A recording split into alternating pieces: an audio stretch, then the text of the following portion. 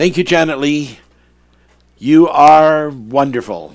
And all those songs, oh, yeah, I remember so many of those, and I used to sing them, and I remember listening to them on the radio, and heard quartets sing them, heard cowboy-type guys sing them, and then you just make them come alive. God bless you so much. And ladies and gentlemen, we wish you a wonderful day. And we have to make a little announcement here that right now we're having some problems with this transmission. It's breaking up. It does go onto the hard drive. So that means that after this broadcast has been finished, then our top technician will take it off of the hard drive, and then we'll post it on our site, and you'll be able to play it back without the breakup. But I wouldn't mind if you stayed on and kept me company while I preach this word and teach. I have a lot to say today. And, one of the things I'd like to just mention is the thing with Jin-Tal, generative touch. There has just been one miracle after another. And just recently we had a lady who the doctor was expecting to amputate her leg. She had gangrene, and the Jin-Tal, eradicated the gangrene, and she did not have to have her leg cut off. We have another lady who is a nurse. She's an RN, and she had liver disease for 11 years. And her prospect was to have to find a replacement liver, which, believe me, in this day and age is just like a lottery. It's just a wish and a hope, and that's mostly all that it turns out to be, because there's just not hardly available unless there's someone willing to give a chunk of their liver. And we did Jin-Tal on her. She's been tested now by a biopsy and other means, and they've told her, you have no more liver disease. It's all gone. And they were just, astounded as to how this could have happened. There are dozens and dozens of other profound healings that are occurring through the Jin-Tal. I want to praise God, and I want to thank God. And just in case any of the people out there think that this is a money-making gimmick, or some kind of a gimmick to become famous, or some kind of a gimmick to cause people to be obligated to our listening audience, our group, I want you to know that those things are false. We tell people that we do the Jin-Tal on. We do not accept donations for any of the Jin-Tal, because this is from God, and we don't want any credit, even any financial credit or donations, because it's from God. That doesn't mean our organization, for other reasons of ministry, will not accept donations, but for Jin-Tal, we don't accept donations. And we tell those people, you're not obligated in any way to follow us, to listen to us, to do anything. There's no obligation. This is a compassionate service. We're just reaching out to touch people out of the mercy of God, for their needs, that they might be healed, and that they might not have to go through the wretchedness of suffering any longer. So that's what that's about. And I want to thank God. I want to praise Him from the depths of my heart. I so sincerely thank God for His mercy and for His love and kindness and tenderness. He does care about human beings, and the Bible does say, it does give us this important message: ask and you will receive. That a lot of people do not receive because they don't ask. And then the Bible says there are some people who ask, but they ask amiss, and that means that they're not approaching their request correctly. So we just thank God. We just praise God. We magnify His name. And then I repeated this before, but I want to repeat it again, because I know that we do a lot of, far out teaching subjects that are very deep, and many times when I get on the air, I am moving with such rapidity, and even sometimes in the preparation of trying to get scriptures and things together, I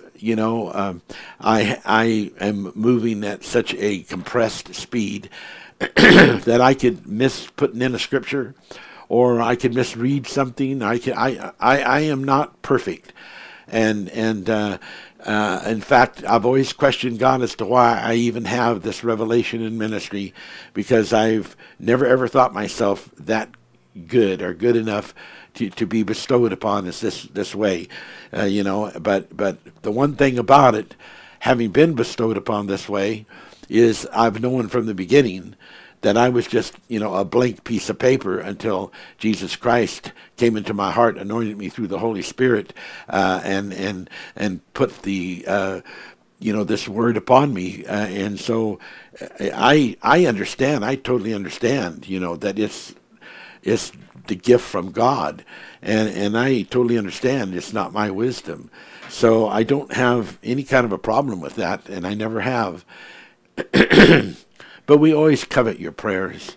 We really covet your prayers, because we do need your prayers. We need to one day get better equipment.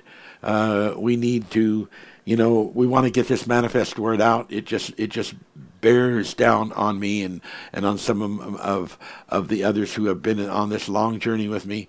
We want to get it out, and we're working on a plan right now to be able to get it out. And I want to thank all of you who have contributed and who do so faithfully, who, that every month, and some of you every week, you'll put in a donation.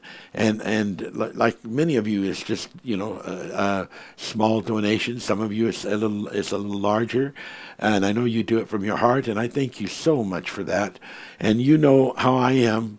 I'm probably not going to mention it very often, and even thank you very often for it, or write you, or call you very often, but it is very much appreciated, and it does help us to keep going, and we love the Lord. And the other thing I want to make clear, sometimes people get confused on this.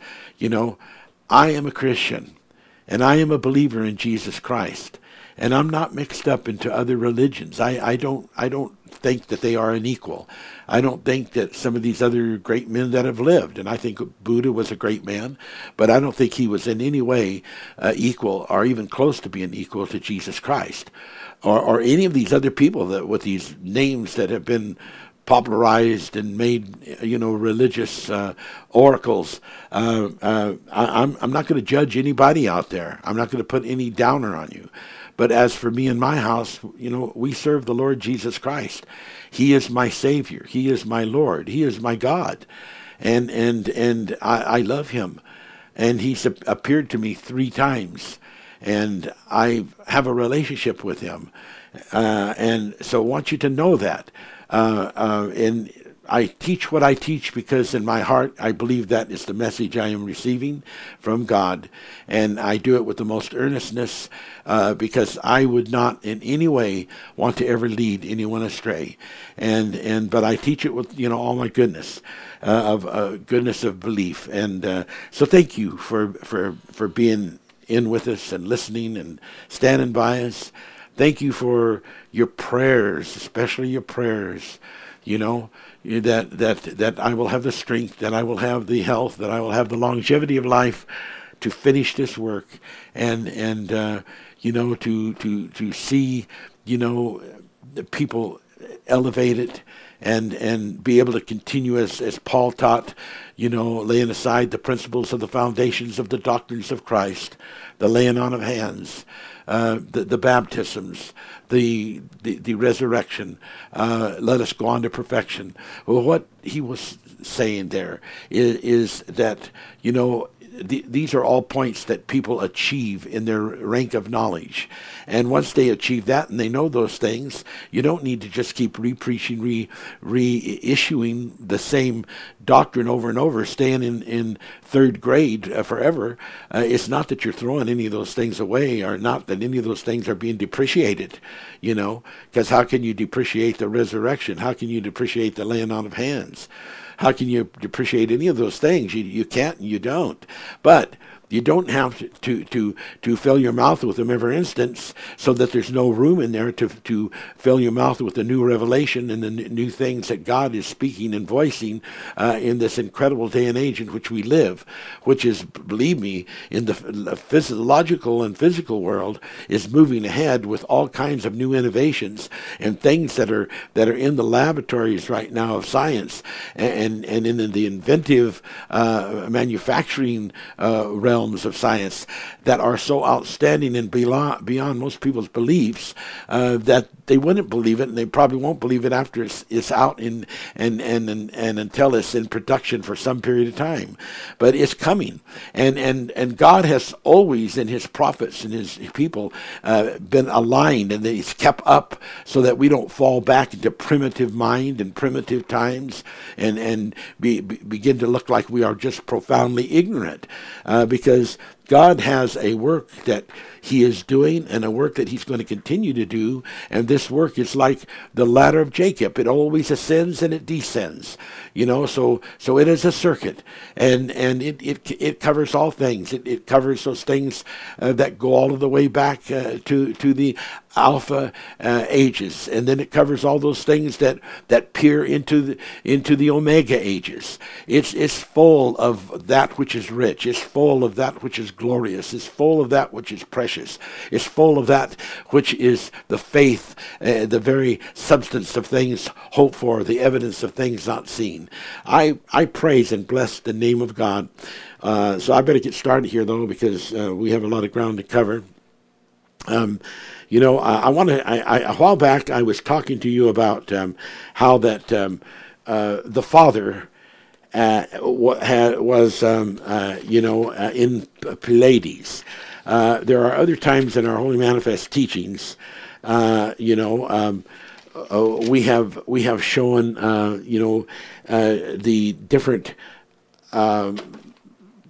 angel groups and the different angel group locations. Generally, like for instance, Orion is the general location that Michael the archangel is associated with. But in this particular case, we are associating him, or we did associate him, with the Pleiades, and I want to share that again with you to cover some scriptures on that to sort of verify, because I've had people ask me about this scripture and say, well, I thought that Michael's connected with Orion and not Pleiades. And this teaching that I made during this session of Mary Magdalene does not take away from that. It's just that people didn't know, just as you humans move around on the planet Earth, and although you might be from Canada or the United States or somewhere in Europe or Asia where you were born, and you relate to that, you are not without that connection. If you move to another country or another province or another state, you still have that connection, and maybe your move there is for a mission or for a work or for some other kind of thing that you are involved in. And that it's the same way with the angels. They might be, their home base may be Orion or the Pleiades or the Arcturus constellation of the Father's house. But the thing of it is, that doesn't mean that like some of those sons and daughters of Enoch might not show up here on Earth, and be prototees in missions to do work, because after all, they were originally from Earth, and they are cousins of the human race, and so we have to understand that. So when we mentioned about this thing about the father goes to the Pleiades to be with Michael. We read the scripture in Job 9, 11, and it said, "Lo, he goeth by me, and I see him not. He passes on also, and I perceive him not." And then there are the scriptures, and I should read these again, being that we're digging up this subject, because it it is an important one, and we can't let people get fouled up in their thinking. We just straighten these things out as you go, and let me tell you that I deeply appreciate any of you people that want to write me and say, I don't understand this, or I don't understand that. I may not get back to you for a while, but I will eventually get back to you, or I will put the subject on live on the broadcast. But like in Job 9, it says, very interesting in 9:9, which maketh Arcturus, Orion, and the Pleiades, and the chambers of the south, which doeth great things, past finding out, yes, and wonderful without number. He goeth by me, and I see him not. He passes on also, but I perceived him not. Here is something very profound. It mentions these three, various constellations, and it mentions how that there are things involved in this whole revelation that people do not perceive, that people do not understand, that people do not see plainly enough to have even a proper conversation about it. And then Job puts it so succinctly when he says, "He passes by me, I see him not." And it is just incredible. And then he mentions he extends the perception beyond "I see him not, I perceive him not." So not only does he not see him, but he does not perceive him, and that is precisely what the scripture just said in verse 10. It said, "Which doeth great things, past finding out, yes, and wonderful things without number." So there are things that are past finding out. Does this mean we can never know them? No, because when you have a statement like that, that statement is very relative, and it's relative like to the teaching in Corinthians, which talks about wisdom, and it says that we do not have the total knowledge unless we are into the spiritual knowledge, and that's what a lot of people don't understand. There's two kinds of wisdom. There is natural wisdom, and then there is the other kind of wisdom, which is the very high and spiritual kind of wisdom. And so people that don't get that down, they don't have that into the proper spectrum, so that they have it in a light of understanding. And you can read this in Corinthians, 1 Corinthians chapter 2, where it says, a very, very interesting thing. I just always found it interesting. It says that there are things that are spoken, and it says that only the Spirit can search those things out. This is chapter 2, verse 10. "God hath revealed them unto us by his Spirit. For his Spirit searches all things, yea, the deep things of God." And that was on top of this scripture, verse 9. "But as it is written, eye hath not seen, nor ear heard, neither have entered into the hearts of men the things which God has prepared for them that love him." Now that precisely coincides with the statement that was made in the 10th verse of Job, and then in the 11th verse where Job says, "I don't see it, I don't perceive it." So people would say, well, these things are past finding out. Then we can't find out. That is true when it's applied to the natural man. So in verse 4 of chapter 2 of 1 Corinthians, it says, "And my speech and my preaching was not with enticing words of man's wisdom, but in the demonstration of the Spirit and of power." And it says your faith should not stand in the wisdom of men, but in the power of God. We're into 1 Corinthians chapter 2, and we're reading from verse 4 and 5, and it says, "Howbeit." Now get a hold of this. Howbeit, we speak wisdom among them that are perfect. Now this doesn't mean that they are perfect in the totality, or that they are into perfection, PLU dash perfection, which means beyond all of the rankings of normal perfection.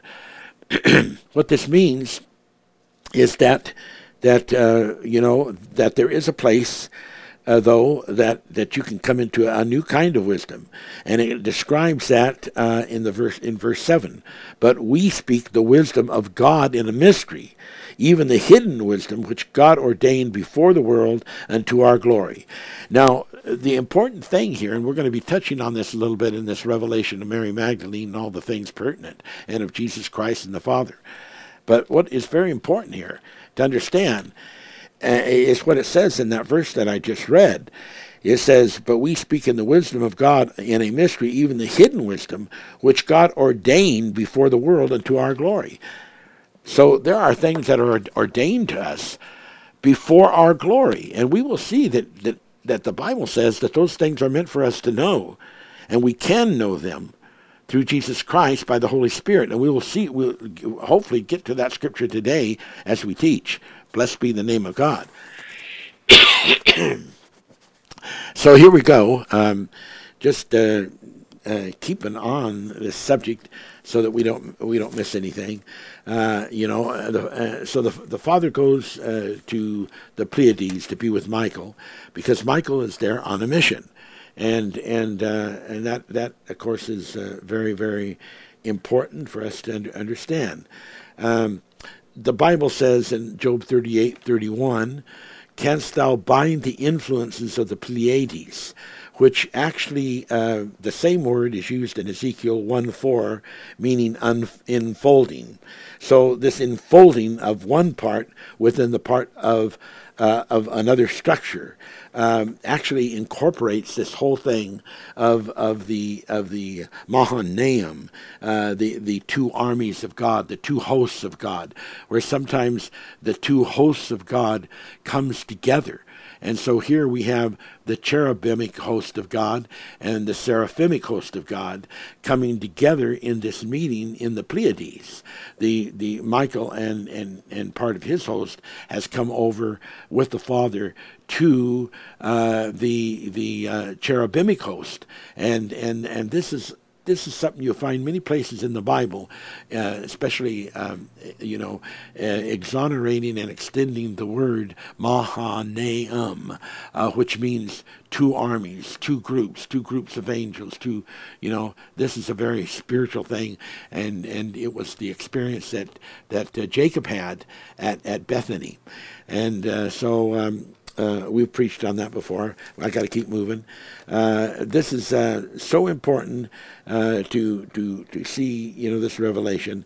We know that this whole thing of the Pleiades has its place. The Pleiades represent 7 stars, and you find that in Amos 5:8, "Seek him that maketh the 7 stars." So we have an order from the word that says, "Seek him that maketh the 7 stars." There's a deep inset in that, and what it's saying now: seek him that maketh the 7 stars, and incorporated in that is understanding why he makes the 7 stars, and in the making of the 7 stars, which is the Pleiades, seek his mystery in that, so that you understand another part about God, and another part of his wisdom, another part of his declarations, another part of his revelations, and so there is a connection, and that connection corresponds from one point to another point, so that in knowing about the Pleiades and what has been done there, and understanding what the influences of the Pleiades and what this meaning that I read to you about the enfolding, as it describes it in Ezekiel 1:14, being a very interesting thing as conducting an understanding of the word influences. And so as we get into this influences and the knowledge of it, and we get into the enfolding and the knowledge of it, we are suddenly going back in time, and we are suddenly being revealed things back in time. Now, this is where many of the Christians have gotten confused, because, when it says, if all the things were written that should be written, I suppose the whole world could not comprehend it. And people say, yeah, but that's just talking about the things that Jesus did on earth. No, it's not what it says. It says all the things should be known, and yet it is referring to Jesus Christ. But then when you understand, as you refer to Jesus Christ, the total meaning of that, like for instance in, First Thessalonians, we find that it mentions that Jesus Christ, that Jesus Christ himself and shall come with the voice of an archangel himself, not somebody else standing in place for him, not Gabriel standing in place for him. Jesus Christ himself shall come with the voice of the sound of an archangel. So we there discover that when we start talking about Jesus Christ, we are not just talking about the work that he did on earth.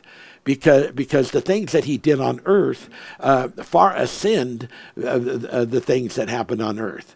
And we'll read some of those scriptures, and we have read several of those in the past.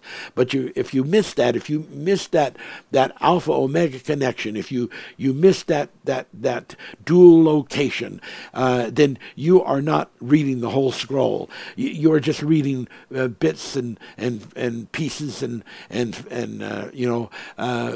factual factors and fractals, and there's so much more that God wants you to know, so that when you get into reading about Jesus Christ, into knowing about Jesus Christ, you know that before Abraham he was, not just what he was doing on the earth.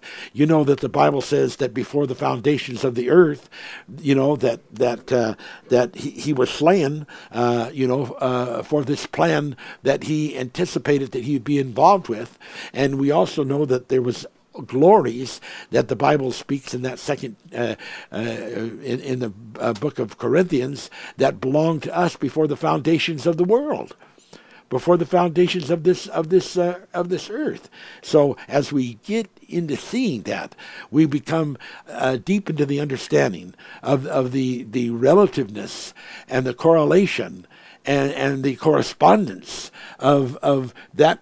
Of the understanding of Jesus as he lived now, at the time, when I say now, these ages of the earth, and as he lived before, because, Jesus is only complete as we announce him in all the different forms.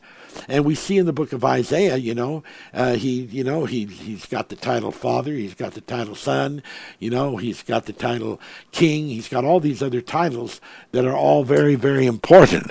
And if we miss that, then we miss out understanding the wholeness of God, the wholeness of Jesus. We just take him in part. And you don't want to take, Jesus in part, because it's too great a message. It's too great a revelation to miss. It's too great a revelation to just have a fractal of. Blessed be the name of God. So as we move on with this, because it absolutely calls for us to move on with it, we begin to see some things that are extremely exciting. And so let's just take a look here. Let's go to Ezekiel 10:14 through 15. Ezekiel 10:14 through 15. And we're going to see something very interesting here. and these are scriptures that have to be understood by the Holy Spirit, because they're very deep, and they're interwoven. They're braided into the scriptures, and if we don't catch that understanding, we miss then the deep word of it. So in Ezekiel 10, beginning with the 14th verse, it says, "And every one had 4 faces, and the first face was the face of a cherub, and the second face the face of a man, the third face of a lion, and the fourth the face of an eagle. And the cherubims were lifted up. This is the living creature that I saw by the river of Chabar." Okay, now we get into the understanding here of the cherubims, and in the singular they're called cherub. In the plural, they're called cherubim. Actually, cherubim without the S does convey plurality, but with the S, it's sort of like a double plurality. Okay, now then, let's look at Ezekiel 10:1. Then I looked, and I beheld in the firmament that was above the head of the cherubim, there appeared over them, as it were, a sapphire stone, as the appearance of the likeness of the throne. And he spake unto the man clothed with linen, and said, Go in between the wheels, even under the cherub, and fill thy hands with the coal of fire between the cherubims, and scatter them over the city.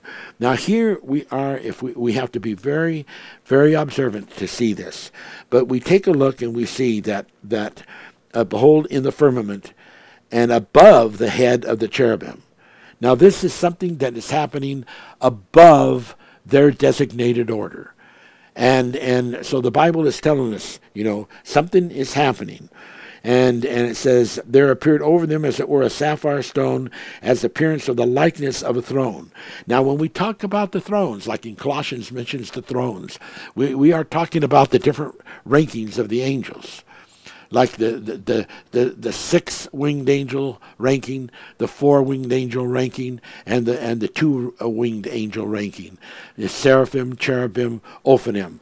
And as we begin to get into that understanding, and we see that then there is something above the cherubims, they are the four-winged. So then, what is only a group above them is the seraphim, which are the sixth-winged angel ranking.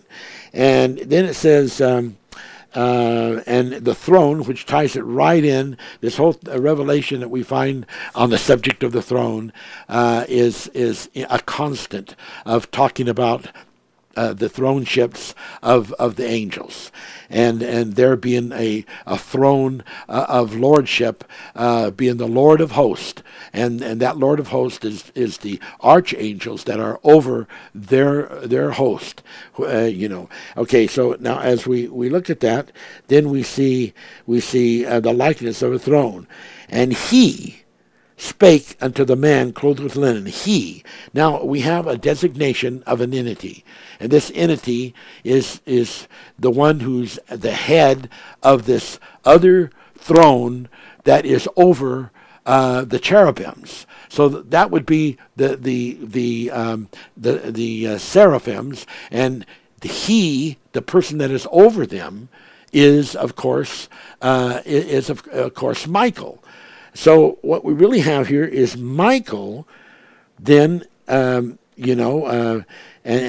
get a hold of this so that you don't miss it, speaks unto the man clothed with linen. Now, in other revelation, we talk about this man clothed with linen, being a specific person that has been given the job to record the history of things.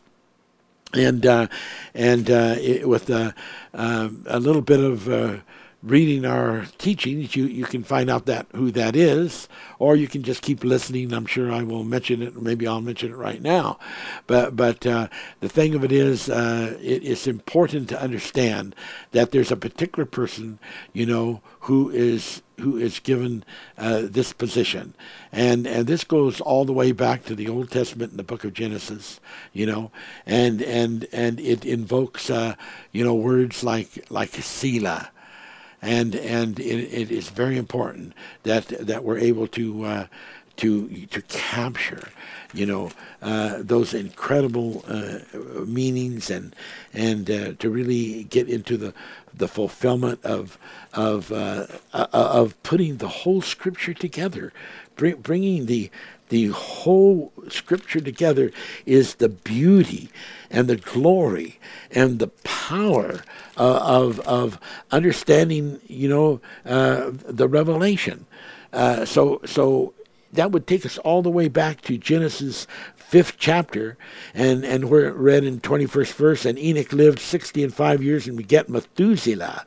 And Enoch walked with God after he begot Methuselah 300 years. So when he had Methuselah, something so profound happened. something so profound was connected by that spirit that was Methuselah, that he then began to walk with God, and he walked with God the kind of a walk that he ended up being transfigurated and transformed.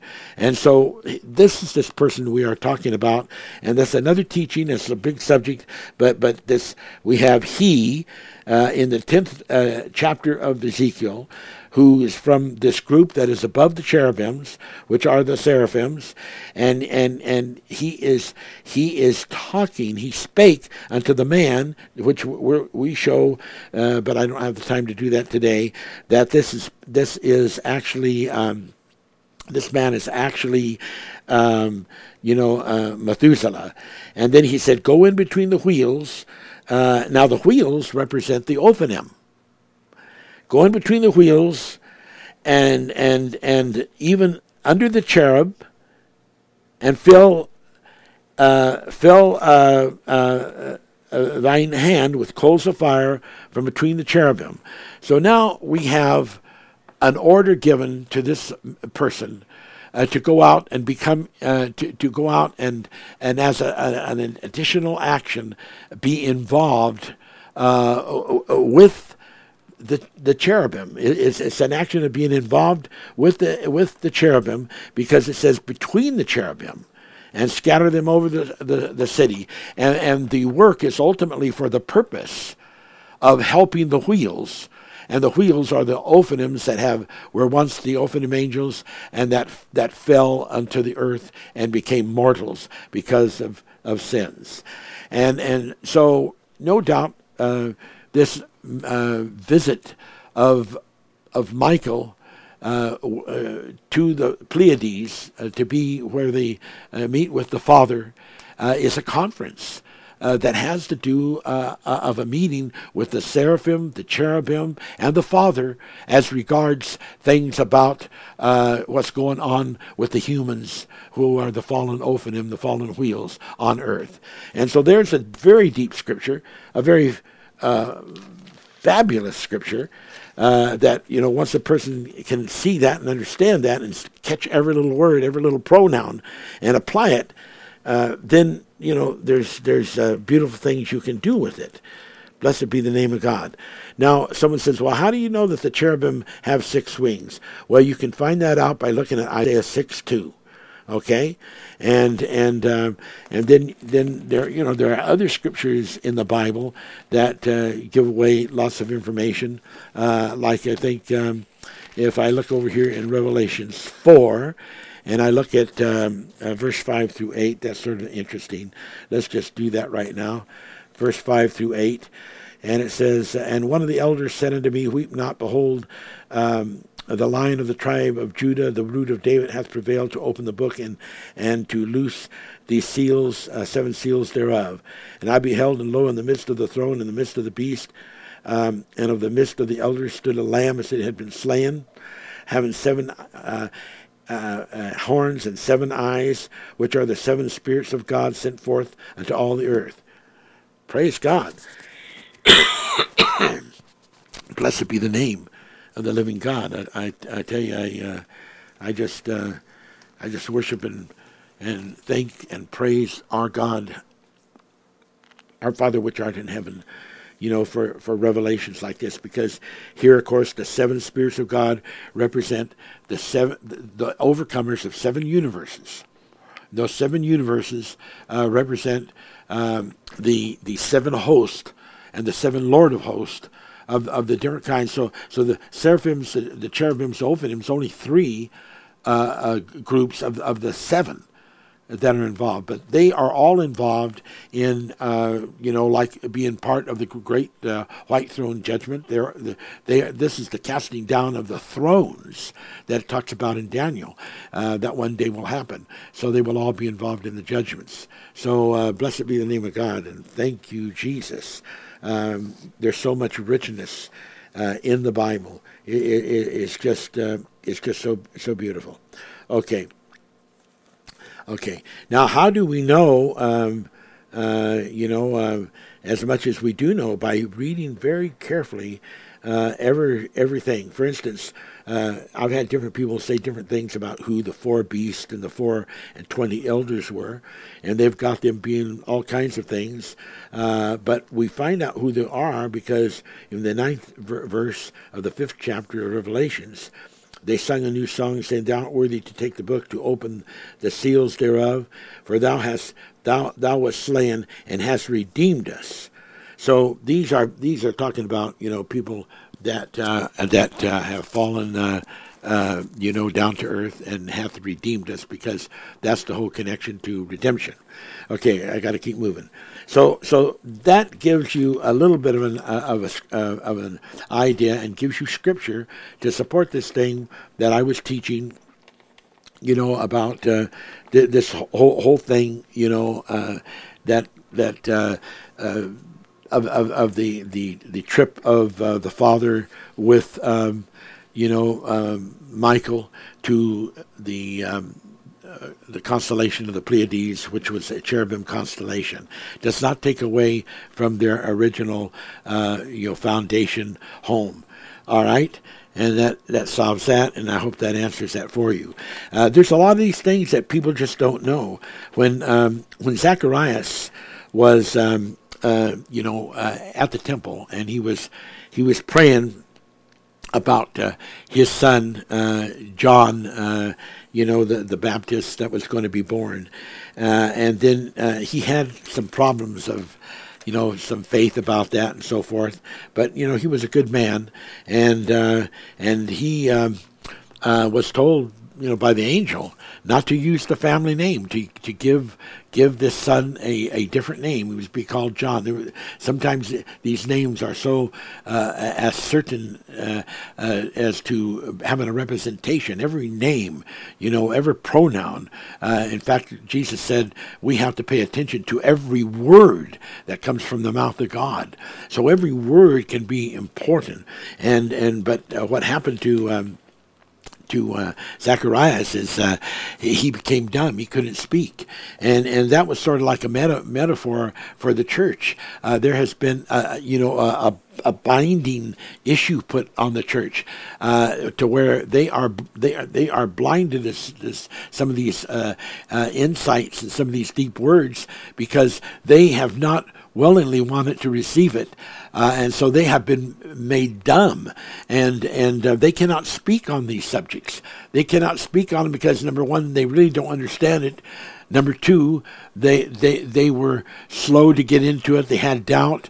And number three, God has a timetable. And so because these people are in the church and they're representing the church, even though sometimes very sadly, he nevertheless is dealing with them, and he binds that mouth, and they are not able to say anything until, in this case, the birth of John, in which, he opened his mouth and said, "No, you're not calling him by a family name. You're going to call him John, because an angel appeared to me and said that's what's to be done." So there is so many similarities that happen, and that are going on in Earth.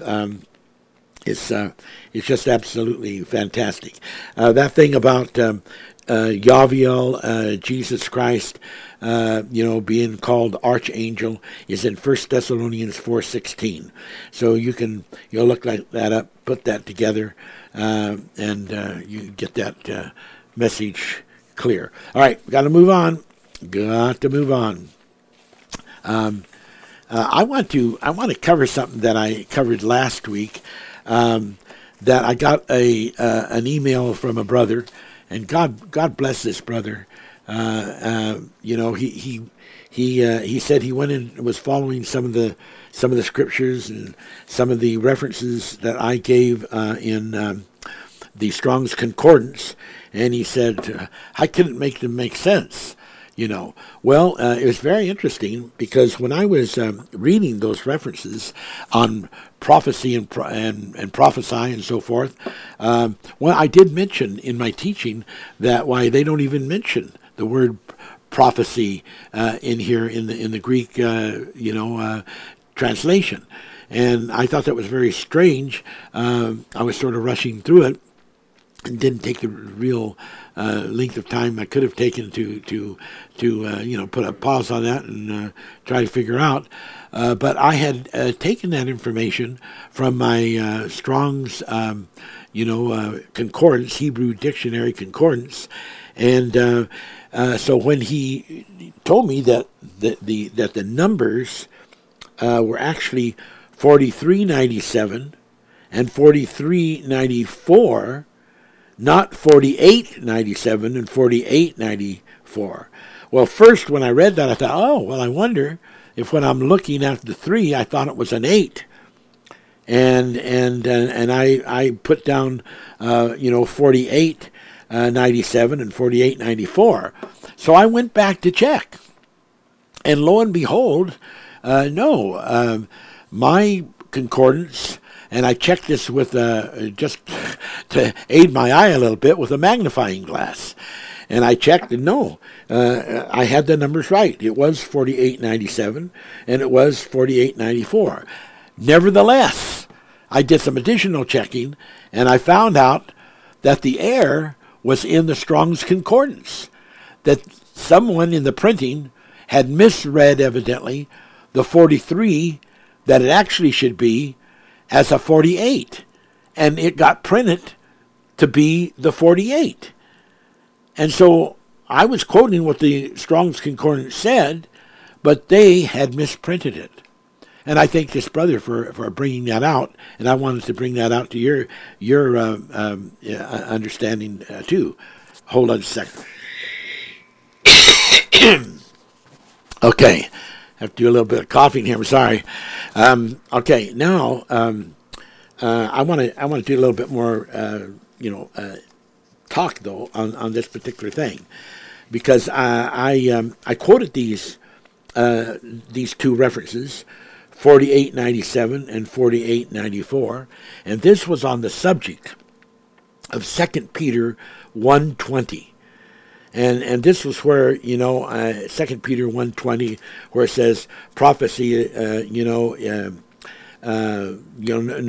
no prophecy is of a personal interpretation or a private interpretation.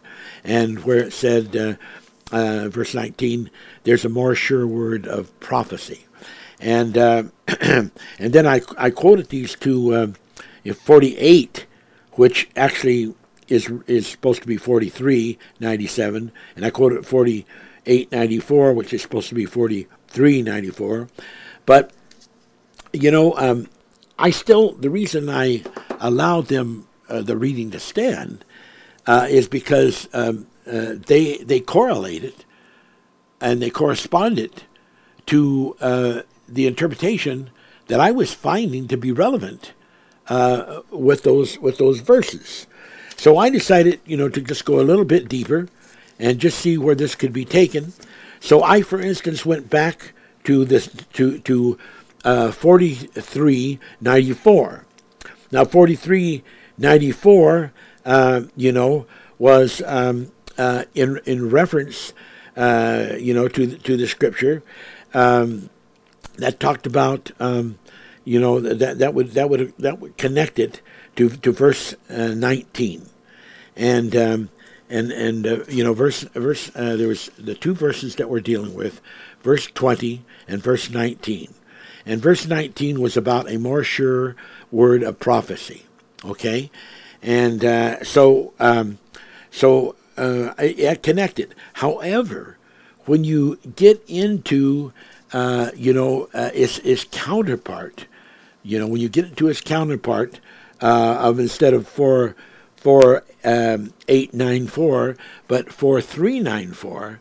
4394 comes from the root, which it says right in the Strong's Concordance, of 4396. And 4396 is from a combination of 4253, which means in front of superior. And this, of course, really ties in about the more sure word of prophecy that these people like Peter and John and James had. was so important to understand. When they went up to the Mount of Transfiguration, they heard things that the other disciples did not hear. And they were even told by Jesus, you can't share these at this time with the other disciples even.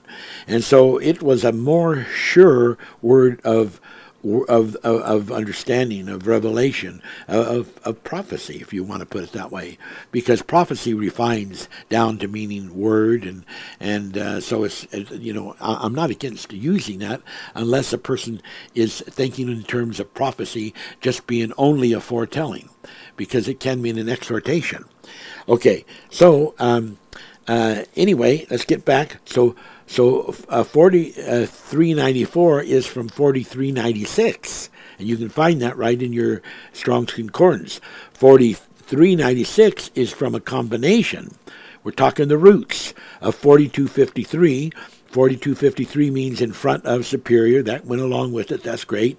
And from the combination, which is in part also of 5346. 5346. 5346 teaches the prophecy to be shown, to make known one's thoughts, to say and to affirm. Now, when I look at that and I read things like that, then I see that when that word is given, it's not to be set off and held and not understood by people until it's been diffused or reiterated and redone by some group or some council, because the prophecy, the word, is to be so distinct, so discreet, so distinguished, that as it is spoken, it is to be affirmed in the knowledge of what it is saying, and that can be confirmed in 5346. So these things just keep making us to understand some very interesting things. That even though this 4394 from 4396 from 4253 and 5346 has certain relative things that it says contained in the term prophecy in the reference of 5346 that I mentioned, is the prophecy as it is shown and made known of one's thoughts and said and affirmed, which applies to the next contiguous verse, number 20. And you have to remember that to begin with in 2 Peter, we have 2 Peter 1:19 and 1:20. These are all in the same contextuality of subject. So as being in the same contextuality of subject, this applies to where, it says that no prophecy is to be of a private interpretation as to how they translated it. But correspondingly, associatedly, and correlatingly, when you really look at the deep of these words, it doesn't provide that kind of a translation or an interpretation. It just is not there in the full defining. And in some ways, interestingly, strangely, these two verses that I tossed in by thinking they were the correct verse, but the number complex was incorrect as printed in Strong's, nevertheless held some interesting understanding. And that's why, I didn't have a problem applying them. Because, it meant to understand, to become aware, to be conscious, to be informed of, to be privy, to be aware. So if you're going to be privy of the script of the prophecy or the word that is spoken, then it can't go into some kind of a stalemate or a collect that has to wait for some council to give it interpretation. It really is meant to be set in such an order that it already is able to be known by just reading it. Then as we look into this word where of private interpretation, where it says, it's not to be of a private interpretation as it was the King James translation, we find that as we look up that word private, I mentioned this last week, that it has some some expounding kind of things on it. In addition to it being one's own private, separate self, it can also mean, if you look at 2398 and 2399, which is from 2398, it can also mean idios and idiotes, meaning ignorant and unlearned. And so when the scripture is saying this scripture, we have a prophecy, we have a word, that is not secondary. It's first. It's superior, and this word you need to listen to because it's a more sure word of prophecy, and so this is saying that there are people out there that in the relative aspect of privy or private, which private can connect to privy, of saying that one meaning of that is those people that are ignorant or unlearned. That does not mean they're dumb. That does not mean they're stupid. That means they're just not advised. They've not been told these deep inner secrets. So that's sort of a fast rush over. But really, when you put the whole thing together, and of course the person should go back to their notes and should make a note of the 4897 actually being 4397, 4894 actually being 4394. But you still could make those references because it is very interesting that the very term 4894 is used in Acts 5:2, where there was this fellow and his wife that held back on the funds that they were supposed to give to the church, and it says that his wife was privy to the knowledge. So it's that very word 4390 from instead of 4394 that is actually 4894, or at least it's in place of 4894 according to my concordance, and therefore shows that this word is used that way as meaning something that is privileged, private, personal, and all of those kind of things. So there is support there with all of that. That's all the time I have to spend on that, trying to make correction. But again, when we start getting into the defining of prophecy and like 4394, it can mean prediction, prophecy, prophets.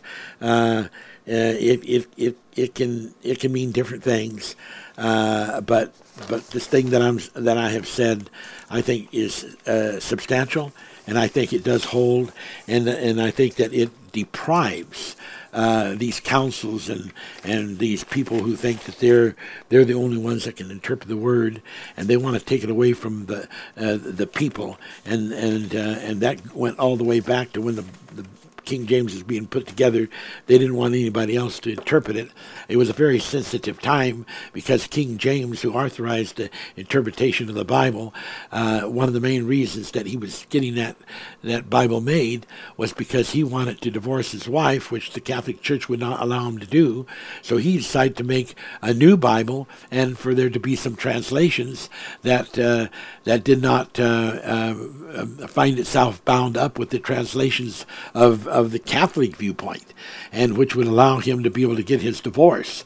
So, we have to give credit that these men that translated, they did, I'm sure, the very best that they could, with an axe or a hanging rope being held for them, to make the translation as real as possible, but that there were circumstances which they had to very, carefully put into superimpose, that they probably would have preferred to have done it just a little bit different way, but they were under the threat of life and death to be sure to please King James. God bless you on listening to that. That's all very important. Okay, we want to move because we have a lot to cover. We talked in the past about the dual location, like atomic entanglement. Jesus said, in John 3:11 through 12, I have told you of earthly things you have not believed. How shall you believe if I tell you heavenly things? No man, and here he goes, no man has ascended up to heaven, but he that came down from heaven, even the Son of Man, who is in heaven. So he showed that he was not only there talking to the people in this physical body, but that in another representation, he was at the same time in heaven. And then we have his teachings in Matthew 16:19 and Matthew 18:18 through 19. Whatever is bound on earth will be bound in heaven. Whatever is loosed on earth will be loosed in heaven. So that's what we need to know. And so this all makes sense as we think about this. Like I was saying, King Henry, I guess it was. I said King James. King Henry divorced his wife, and he wanted to separate from the Catholic Church, but that all went back to be an influence among the kings, because a lot of them had that same idea, and a lot of them were involved in being entangled with many different wives and concubines, and so just see if we keep our history straight here as I'm blabbering at 20 miles an hour or whatever, maybe a second. Okay. So here we go. In Psalms 54 through 5, it talks about to call the heavens above and the earth below. There's this dual connection. Revelations 12:12, rejoice you heavens and ye that dwell in them. A referral to more than one place in which is related and is involved in the knowledge and the reference to human beings. It's just absolutely terrific and fantastic. And then that beautiful scripture in St. John 10:16, other sheep I have that are not of this fold. And that beautiful scripture, and I want to read that right now, Luke 20. Luke 20, that is so incredible of being an awesome parable about the Father's house. It's just incredible. Luke 20, verse 9 through 16. And here's what it says. And Jesus said unto them, let's see if I can, no, I've got the wrong one. I want Luke 20, I got 19. Move over one more. Here we go. And 9. Then began Jesus, to speak to the people this parable. A certain man planted a vineyard, and led it forth to husbandmen, and went into a far country for a long time. At the season he sent a servant to the husbandmen, that they should give him of the fruit of the vineyard, but the husbandmen beat him and sent him away empty.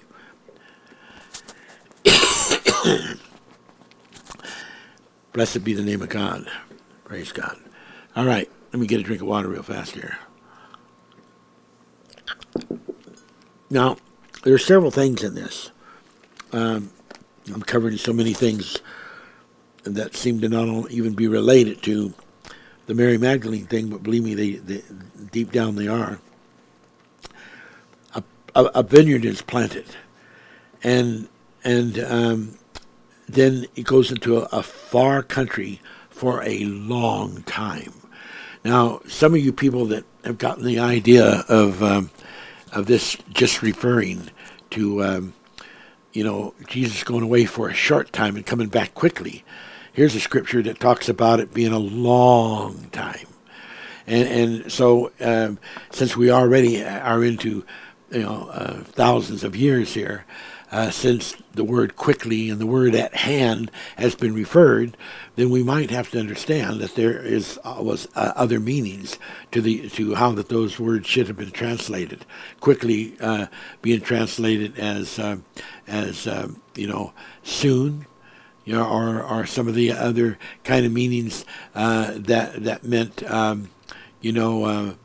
that would mean in their translation to be suddenly. So that soon and quickly would be suddenly.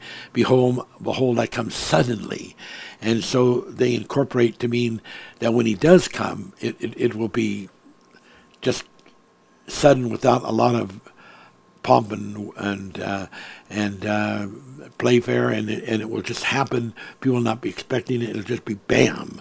And so because then that would not interfere with this word about being gone to a far country. Now, this really explains that it's not heaven like the first domain, which of course it is not, but it's a country. It's a country. And of course we're teaching that in the 14th chapter of John.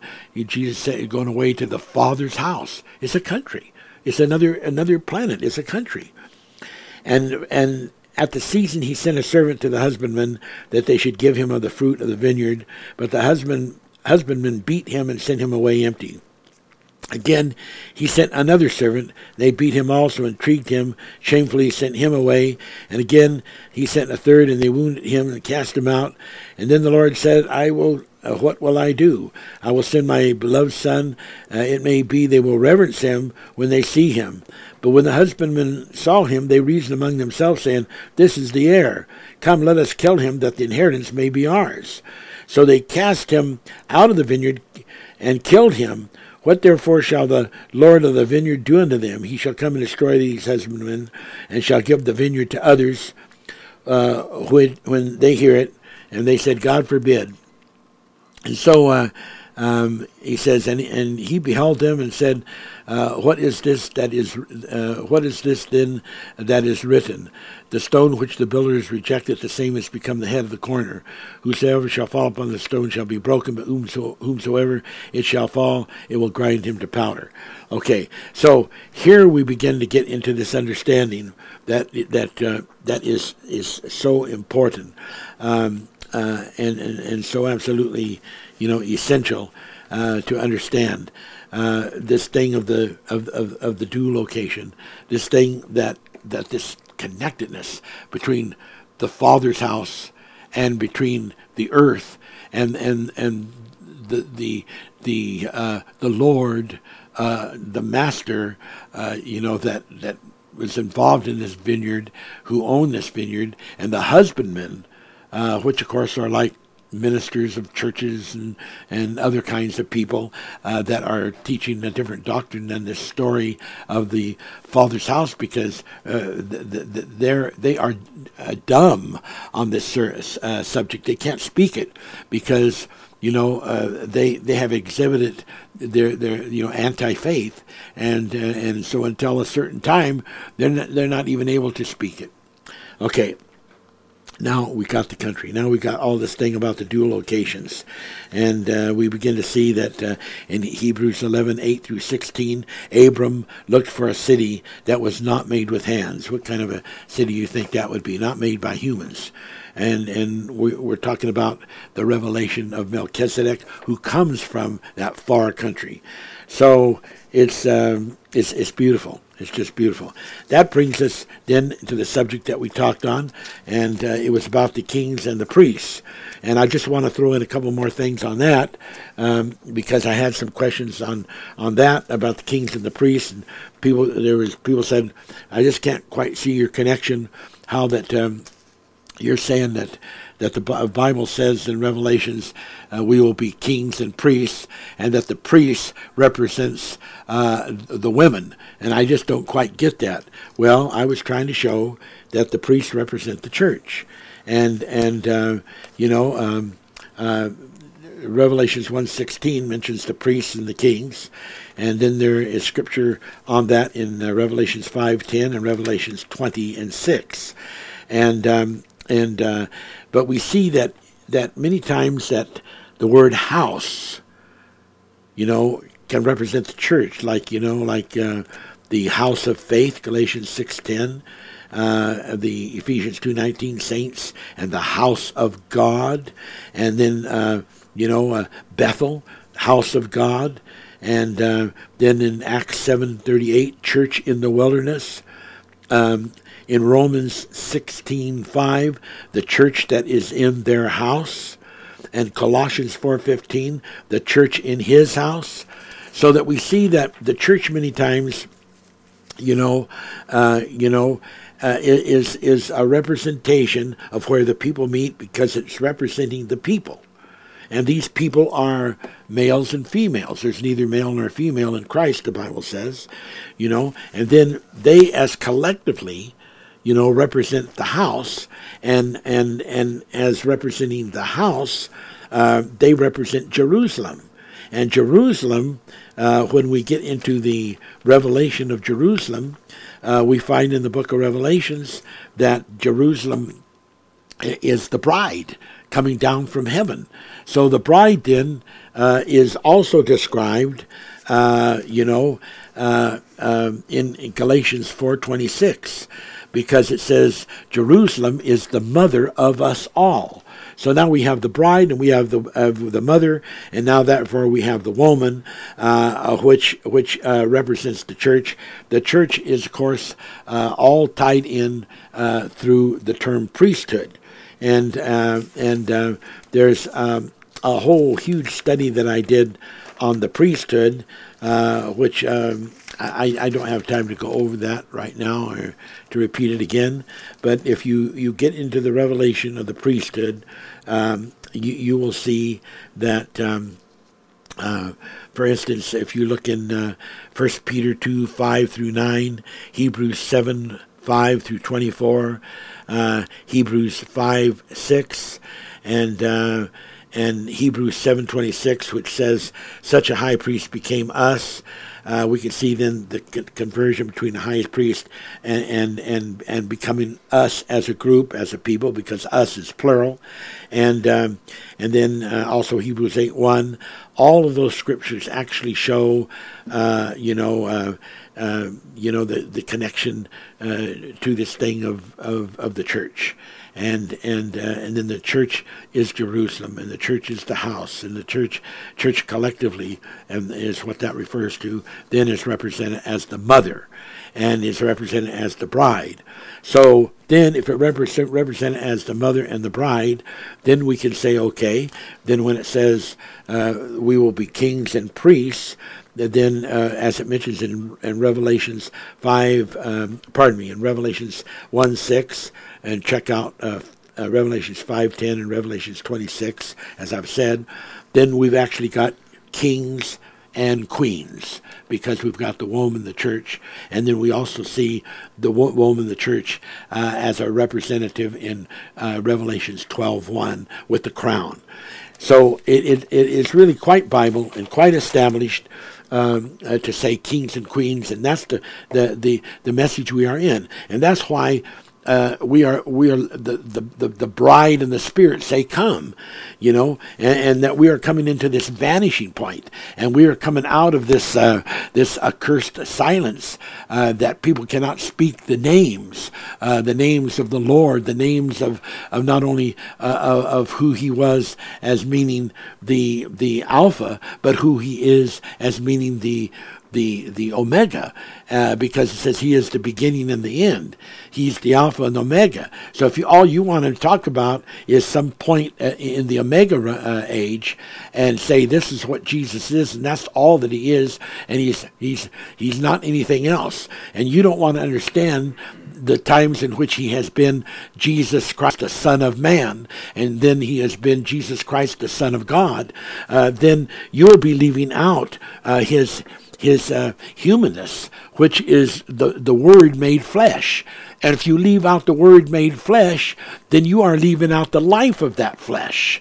And if you do those things, the Bible says that you are leaning toward the Antichrist concept. So we've got millions of people out there into the Antichrist concept, because they don't want to accept except that Jesus took on, after the seed of Abraham, he did not take on the angel life. He took on a physical life, and when he took on this physical life, he lived it as a physical human, so that he could truly be a brother, and so that he could truly be relative, and that he could truly be tested and tempted in all things. And you take away the metaphor of marriage. You take away the metaphor of marriage, you take away the metaphor that represents the church and the marriage supper of the Lamb and the spiritual side of things, which incorporates the whole redemption of the human race. And people say, well, I think that belittles him. I think that distresses him, diminishes him. That's because you have your mouth sealed. You can't mention this word. Maybe your problem being able to get in a thing with the Mary Magdalene is because you are inhibited by sexual problems. Maybe you are so involved with sex, and you have it to be such a filthy thing that you can't possibly think that you would want to pray to Jesus Christ, who would be involved with such a dirty thing as a woman and sex with a woman, or intimacy with a woman. And so that's such a dirty, filthy thing, and that would only be something that you might be in with. People have made those things dirty and filthy and stupid and ignorant, and they have not understood. They have taken this Word of God, the Word of God made flesh, the Word of God made flesh.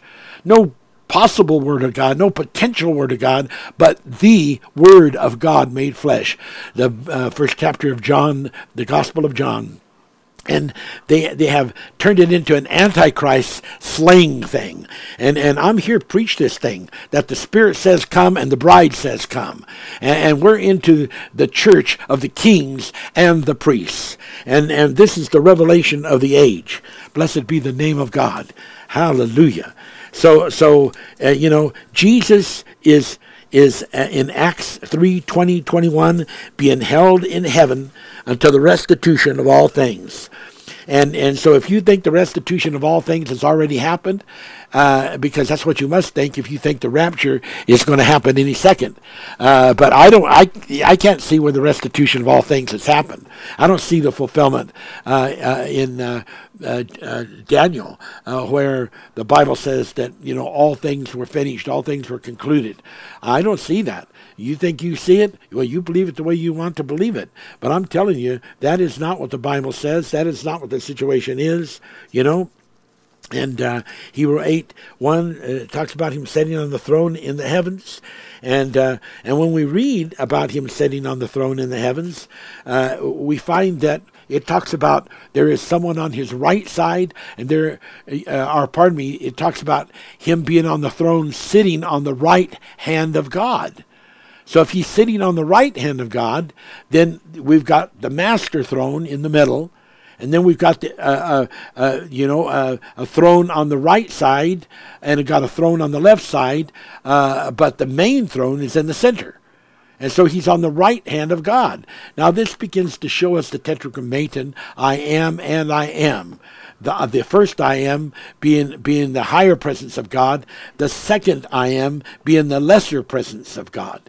If we can't understand that God can reveal himself in both the upper, higher level of God, higher energy, higher spirituality, and he can also reveal himself in the lower levels of God, then we cannot understand how that this message can come to the human race. Because the Bible says, if you go to the highest heaven, I am there. If you go down to hell, I am there. People don't believe that. They don't believe that they can go to hell and that God's word is everywhere. Its word is even in hell. God, there's nowhere, no place that God is not. So because God can do this thing of being able to bring his energy down to the level of the lower presence of God, that enables him to be able to preach to any sinner, no matter what he's done. Though his sins be as scarlet, they shall be made white as snow. No matter what he's done, And then this beautiful, incredible example of Jesus Christ, taking on all of these things. Let's, I don't know, I was hoping to get into this teaching on the Father, but, these things are all important. But let's just real fast go over this again. I've read it a couple times, but it doesn't matter. We still have people not quite getting it, and I got to keep making sure they do get it. Chapter 5 of Ephesians, of Hebrew, chapter 5 of Hebrew. So Christ, verse 5, chapter 5, verse 5 of Hebrew.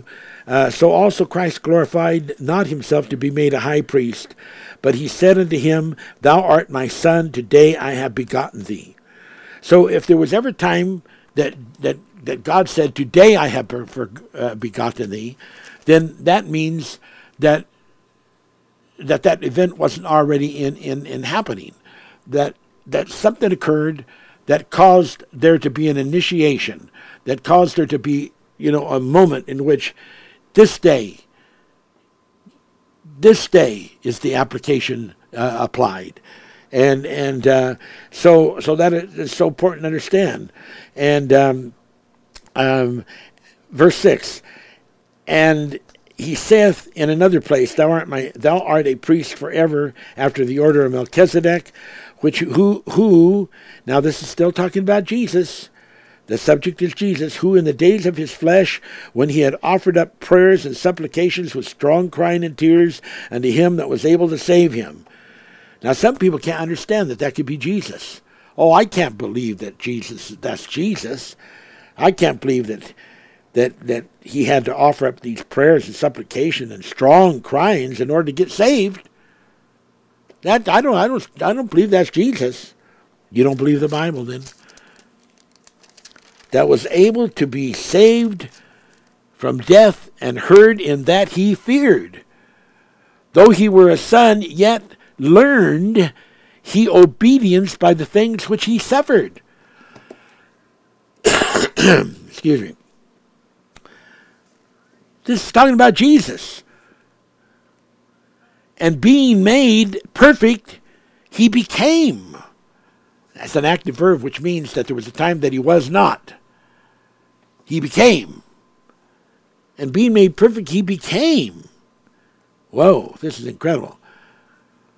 The author of eternal salvation unto all them that obey him, called of God, an high priest after the order of Melchizedek, of whom we have many things to say, and hard to be uttered, seeing you are dull of hearing. Yeah, a lot of the church is dull of hearing. They cannot hear. They're in that metaphor. Now, turn with me real fast to Isaiah, and let's look at, Isaiah 53. And I keep reading this, but a number of times I have to read this to expound it. I want to do it till you really get it and understand it, okay? Because it's so very, very, very important. Chapter 53, verse 1. Who hath believed our report, and to whom is the arm of the Lord revealed? For he hath grown up before us as a tender plant, and as a root out of dry ground. He hath no form nor comeliness when we shall see him. There is no beauty that we should desire him. He is despised and rejected of men, a man of sorrows, acquainted with grief. And we hid, as it were, our faces from him. That's what a lot of people have done to Jesus Christ. Years and years and years and years ago, I had a dream. And I saw Jesus in a wheelchair. And I was looking, and I could hardly believe it. And I said, Lord, what is this? What does this mean? And he says, that is how the people worship him. They worship him in a wheelchair because they do not give to him glory for all of who he is and all of what he has been through. They have a limited idea, and that idea cripples the ministry. Wow. Okay, let's go on. It says he's despised and rejected of men. I think there's people out there that would despise the idea of a Jesus who married. They would despise that, even though I have said that this marriage took place not on earth, it took place at the Father's house. And that's where he had a son, at the Father's house. Even though I said that's where it took place. But they knew on earth, but they could not let that get out, because if they did, all of the plan of everything, like Mary Magdalene bringing one of the main sources of supplying finances through her business of the fish treatment business that she had, where they were preserved and they were, spiced and all kinds of things. They bought most of all the fish that the disciples caught. Okay. Surely he hath borne our griefs and carried our sorrows. And before that it says, and we esteemed him not. Can you fail to esteem Christ because you can't believe that he could have had to go through a certain kind of experience? Yes. If you believe that he could not come down here as a human being and have a wife, but he could have every other kind of thing, then you are committing a sin against women and against Jesus Christ by not esteeming him to be capable of keeping his salvation and pureness and righteousness if he was to be married, because somehow that would dilute him. God help you, people that believe that. Surely he hath borne our griefs, carried our sorrows, yet we did esteem him stricken, smitten of God, and afflicted. He was wounded for our transgressions. He was bruised for our iniquities. And the chastisement of our peace was upon him, and by his stripes we are healed. We like sheep have gone astray. We have turned everyone to his own way, and the Lord hath laid on him the iniquity of us all. Wow. Now we have the Lord, Lord, laid on him, and we're talking about the Lord, the iniquity of us all. So we got the Lord doing this to himself. Except the difference is the tetragrammaton. I am and I am. The greater I am and the lesser I am. Otherwise, we got everything that's happening here, Jesus doing it to himself. But it's the difference of my Father is greater than I. And it's the difference of this expounding of that. It is so important. So I just want you to get that. And I don't want you to forget in this same place here where it talks about, it says in verse 7, let's read verse 6. It says, the iniquity of us all was laid on him. And the Lord hath laid on him the iniquity of us all. He was oppressed, and he was afflicted. Yet he opened not his mouth. He has brought us a lamb to slaughter as a sheep before his shearers is dumb. So he opened not his mouth. And then let's skip on down to verse 9. And he made his grave with the wicked, and with the rich in his death, because he had done no violence, neither was any deceit in his mouth. Is that the reason he made his grave with the wicked, and with the rich in his death? Because he had done no violence? Yeah, do you get it? So, because he had done no violence, all of those things had a different relevance. And because he's married to Mary Magdalene in Artura, the Father's house, and he's able to have that in composition and in true love, he cannot be compared to being a failure. And that's why, becoming perfect, he became our Redeemer. And unless you understand that word perfect, becoming there, and unless you throw in the whole thing, the whole story, then you end up negating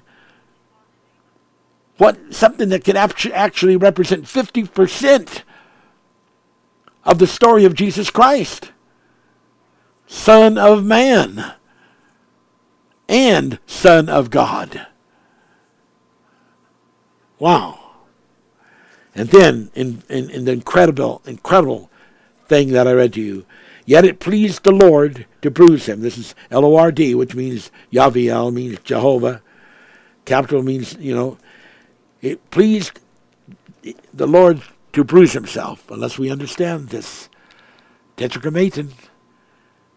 I am and I am. The I am the greater, the I am the lesser. Thou shalt make his soul an offering for sin. When thou shalt make his soul an offering for sin, he shall see his seed. He shall prolong his days. And the pleasure of the Lord shall prosper in his hand. This is a physical explanation of a physical Christ. All the way through this whole scripture is about the humanness of Jesus Christ, about the suffering human-wise, about being despised as a man of sorrows, a human being, about his looks, about everything. You can't take away the context of this scripture. It's about a physical Jesus. And the other Jesus is called the Lord who did this to him, which is the Son of God, Jesus. They are both the same one, but in two different locations of the level of the Spirit.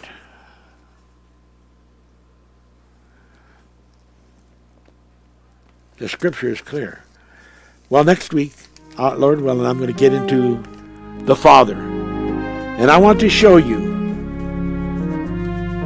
how that in John 15:15, that Jesus said, all things that I have heard of my Father, I have made known unto you.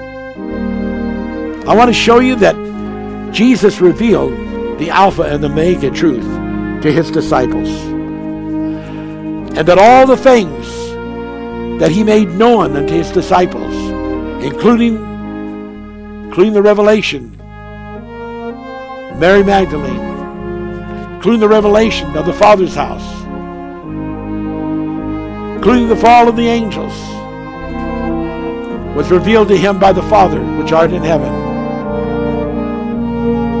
And he made that known unto all the people. Blessed be the name of Jesus. Next week, as we get into this thing of the Father, it's really going to open up the understanding and the revelation and the incredibility of the connection to the Mary Magdalene thing. Hang in there with us, folks. Hang in there. Be patient. Our Father which art in heaven, hallowed be thy name. Thy kingdom come, thy will be done on this earth as it is in heaven.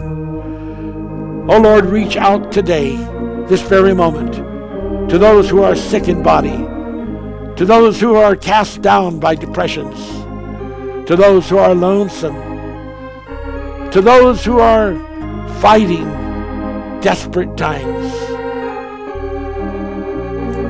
To every sick one in body, touch them now. From the top of their head to the bottom of their feet, heal them in the name of Jesus. God bless you. We love you. We love you. God bless you and goodbye.